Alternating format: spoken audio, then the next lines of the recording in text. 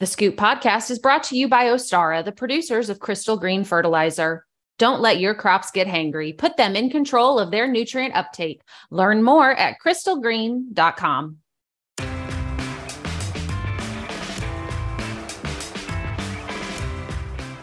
And welcome to the Scoop podcast. I'm editor of the Scoop, Margie Eckelkamp. Today on the program, we have Joe Ricard. He is a crop protection product manager at Winfield United. Joe, welcome to the podcast. Thank you. Very, very well to be here with you today, Margie.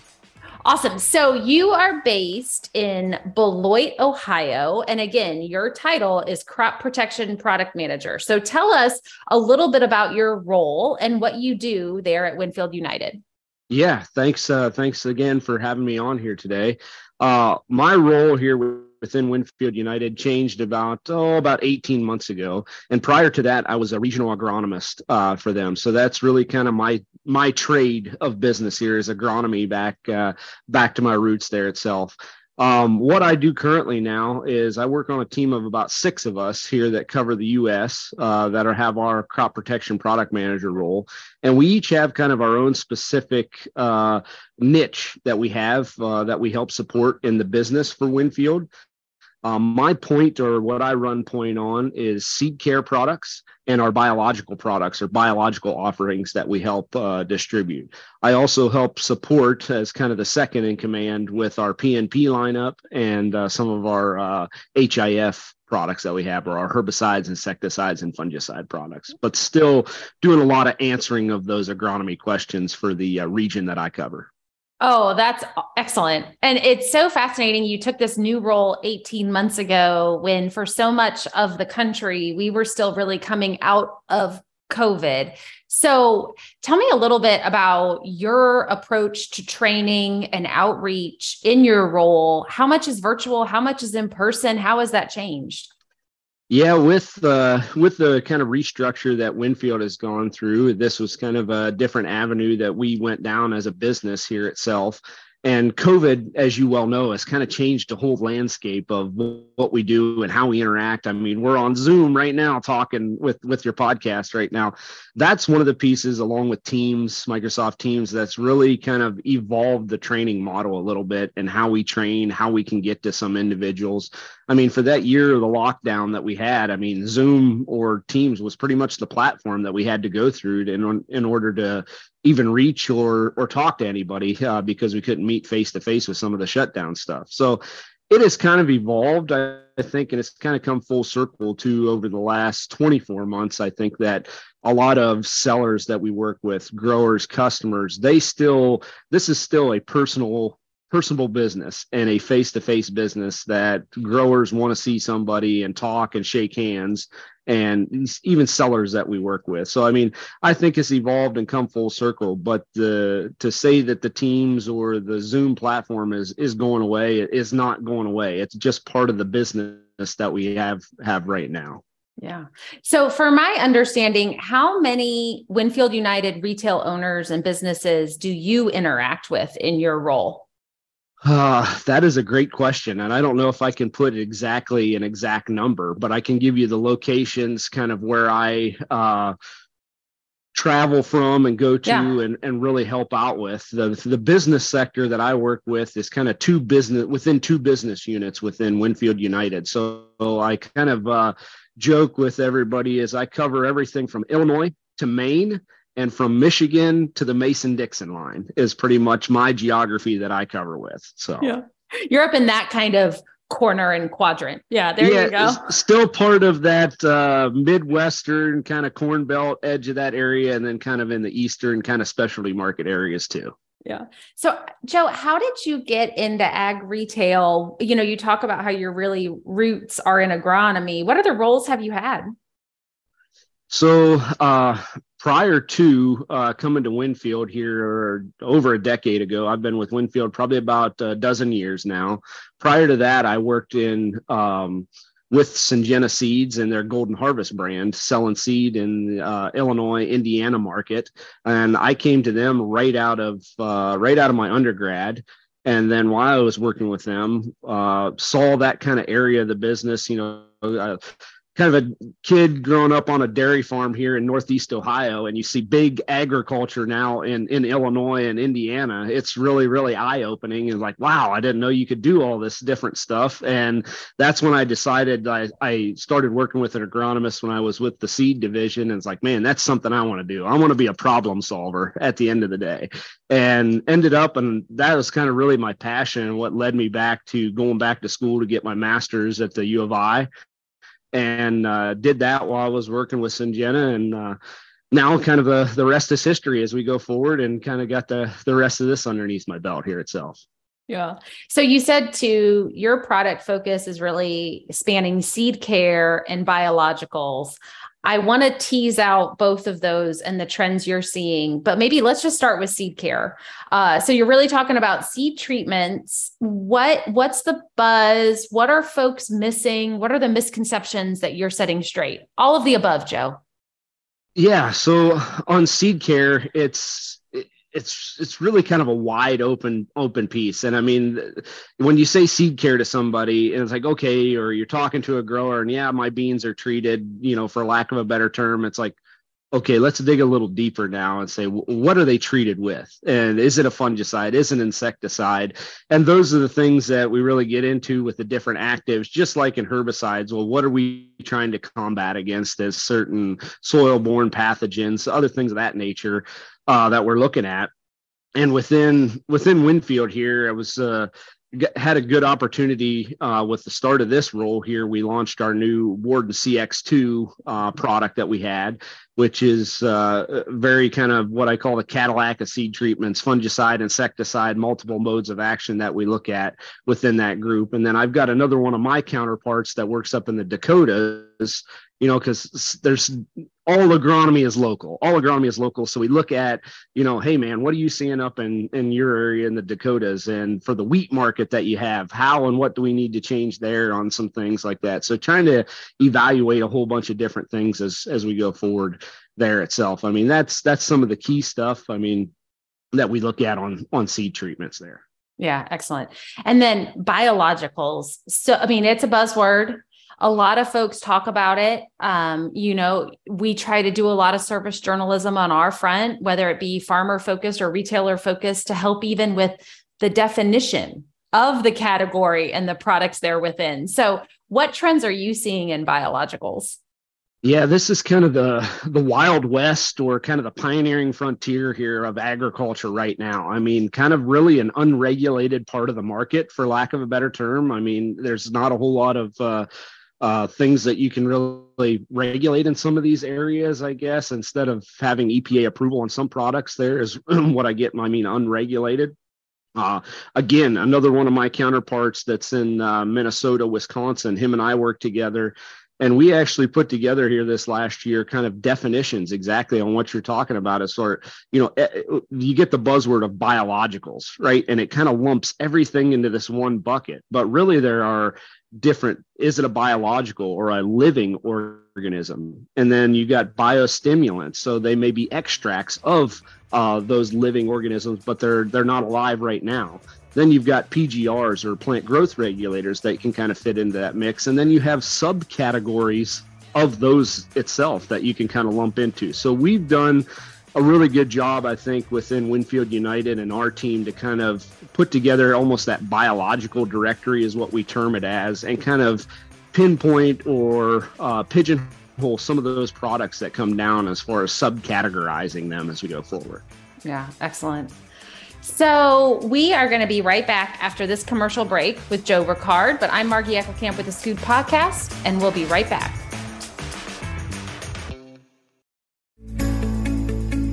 For today's industry spotlight, we have Chief Technology Officer at Ostara, Aaron Waltz. Aaron, tell us about Crystal Green. Absolutely, Margie. Thank you. Ostara produces a high-efficiency phosphate fertilizer, Crystal Green, with an analysis of 528O with 10% magnesium that allows phosphorus to be available all season long when crops need it. Crystal Green keeps crops satisfied with nutrients, phosphorus, magnesium, and nitrogen, through critical phases of development throughout the season. We just started a campaign, Don't Let Your Crops Get Hangry, Crystal Green does just that, feeding the crops season long so they don't get hangry.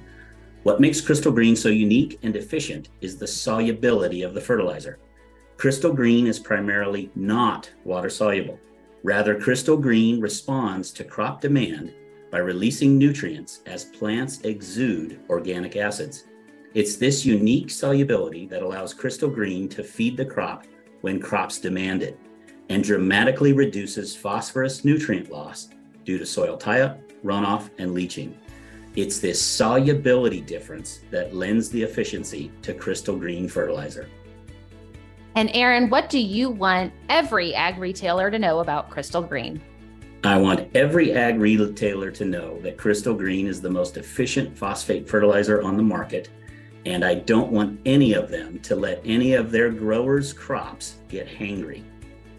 So if folks want to learn more about Crystal Green or connect with the team at Ostara, where can they find you? Absolutely. They can visit us online at ostara.com, or they can email info@ostara.com. Excellent. That is Aaron Waltz. He is the Chief Technology Officer at Ostara.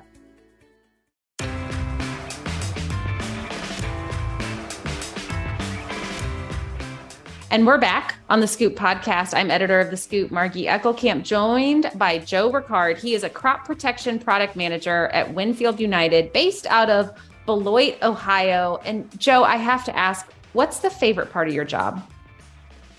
The favorite part, or the best part of my job, is just working. It's something new. It's something different every day, working with those growers. Like I said at the beginning, I'm one of those guys that is a problem solver at the end of the day, or kind of what I like to be. If there's, hey, I'm not sure what's going on here, or how do we figure this out? I'll figure it out. We'll figure something out. We'll get it done. So that's kind of probably one of the best parts, is just problem solving and what's going on. Yep. And no 2 days are the same. That's exactly right. So congratulations are in order, because you are part of our 40 under 40 awardees. So congratulations. And I really love having you folks come on the podcast, because my favorite question to ask is, what words would you share with somebody who's in the early chapters of their career in ag retail? Yeah, I think when I think a decade or so ago, when I was just kind of getting started in this, commercialization of agriculture and this business and stuff, it was more of just getting involved, learning as much as I could, keeping my ears open on things, and traveling around to different places to really see how and what agriculture is different in areas. Because what we've done, or what we do in Northeast Ohio here, is completely different than what they do in Central Illinois, for lack of a better term, on cultivation practices, things of that nature, as cultural practices as you go through there and look. So just be a student of the game, and never stop wanting to learn about new things. Excellent. So one last question for you before we go to a little bit of a lightning round. But in your position, what does the summer look like for you? I mean, how easily is it to get a hold of folks? I mean, obviously we are in a selling time of year and confirming what products are going where. So what does the next 3 months hold for you? Yeah, it's funny you should ask that, Marty, because I ended up, and I just got off the phone with one of my counterparts before we started this podcast here. And we were just like, man, the last 2 weeks have just been crazy, with phone calls just coming in from retail sellers and growers, things of that nature. Hey, it's getting dry. We're kind of going through a drought here in the Midwest right now. The last 2 weeks have finished up planting. Things are somewhat coming out of the ground here right now. So I just think a flood of calls are going to be continuing to come in over the next, couple weeks for sure, and even the next couple months, as far as what should we do for managing this crop, how and what are things that I can do to end up and keep my foot on the gas to keep driving for extra yield, or to maintain the yield that we have if we're going to end up and keep dry weather here. Yeah, well, I so appreciate you sharing that positive sentiment, because I know when things, and they are indeed dry. So hopefully we'll get some rain and the positive sentiment will continue. Let's okay. Hope. Joe, I like to wrap up every podcast with three perhaps more lightning round questions, right? So you can answer from the personal or professional side of your brain. But my first one is, what is your most used app on your phone? My most used app. That's a great question. And I would probably have to say the Concur expense app that we have on our phone for business, because I travel quite a bit in this role here, kind of looking up hotels and places I need to stay at and stuff. So that's probably the most used app that I have on my phone. That's an honest answer from a road warrior. So Joe, what keeps you up at night? What keeps me up at night? There's a lot of stuff, I guess, but the one thing that most keeps me up is what do we got going on the next day? What do we need to do? How do we keep a step ahead of things, and just trying to evolve as we're going forward? And what do I need to do next as I think forward on the next day or next week's ahead there? So. Yeah, excellent. So we've alluded to this a couple of times in our conversation, but we kind of mark years by our conditions or by whatever agronomic challenges really stand out. So if you could think ahead, when we think back on 2023, what do you think we'll be talking about? Yeah, great question. Ask me in another 3 months here. Let's revisit. No, this is my crystal ball question. I want your answer today. Right. And if I could tell you that answer, I wouldn't be an agronomist or a crop protection product manager. We'd be doing something different. But no, how when we look back on trends, and that's what we can go back for. I just heard a news report here within the last couple of days that this year, and what we're looking at for the month of May, especially in my end of the world, is kind of shaping up to be temperature-wise, moisture-wise, like the year of 1988, which some don't remember, or very little do remember. But that was kind of the first drought that we can kind of categorize on some things as, back almost 40 years ago here, 35, 40 years ago. But then we kind of culminate to, okay, what would be something more present, which maybe some of the younger individuals in ag can remember. And not too long ago there, about 11 years ago, within 2012, when we had the drought there, with the El Nino kind of coming on here in the Pacific, that's really what it's shaping up to be as I look at trends and kind of think about things right now. So I know it's kind of a lightning round, but to give you the piece here that I'm looking at to tie back into your other questions that you had, is when I think about things and what growers did to end up and maintain yields or preserve yields, we kept our foot on the gas. We sprayed those fungicides. We sprayed those stress mitigating products there that we had. And at the end of the day, when it was time to roll the combine through the field, they reaped it and put it back in the bin. Yeah. No, excellent. Joe, it has been so great having you on the podcast. Thank you for coming on. Thank you for your time. I appreciate it, Margie. Excellent. So that is Joe Ricard. He's a crop protection product manager at Winfield United. I'm Margie Eckelkamp with The Scoop. If you want to connect with us on Twitter, you can find us at Farmers Advisor. You can also find all of the latest from The Scoop on www.thedailyscoop.com. For folks who have listened to this on the web, please find us on your podcast app and click subscribe. But until next time, I wish everybody a safe and productive season.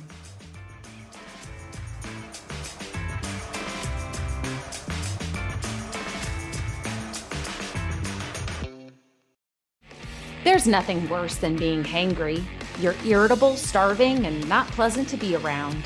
A trip to the fridge can usually solve it for you. But what happens when your crops get hangry? With Crystal Green, you don't have to find out. Crystal Green is a granular fertilizer that releases phosphorus, nitrogen, and magnesium based on crop demand. This on-demand access helps maximize yield and eliminates the concern of nutrient loss to soil tie-up, runoff, and leaching. Don't let your crops get hangry. Visit crystalgreen.com to learn more.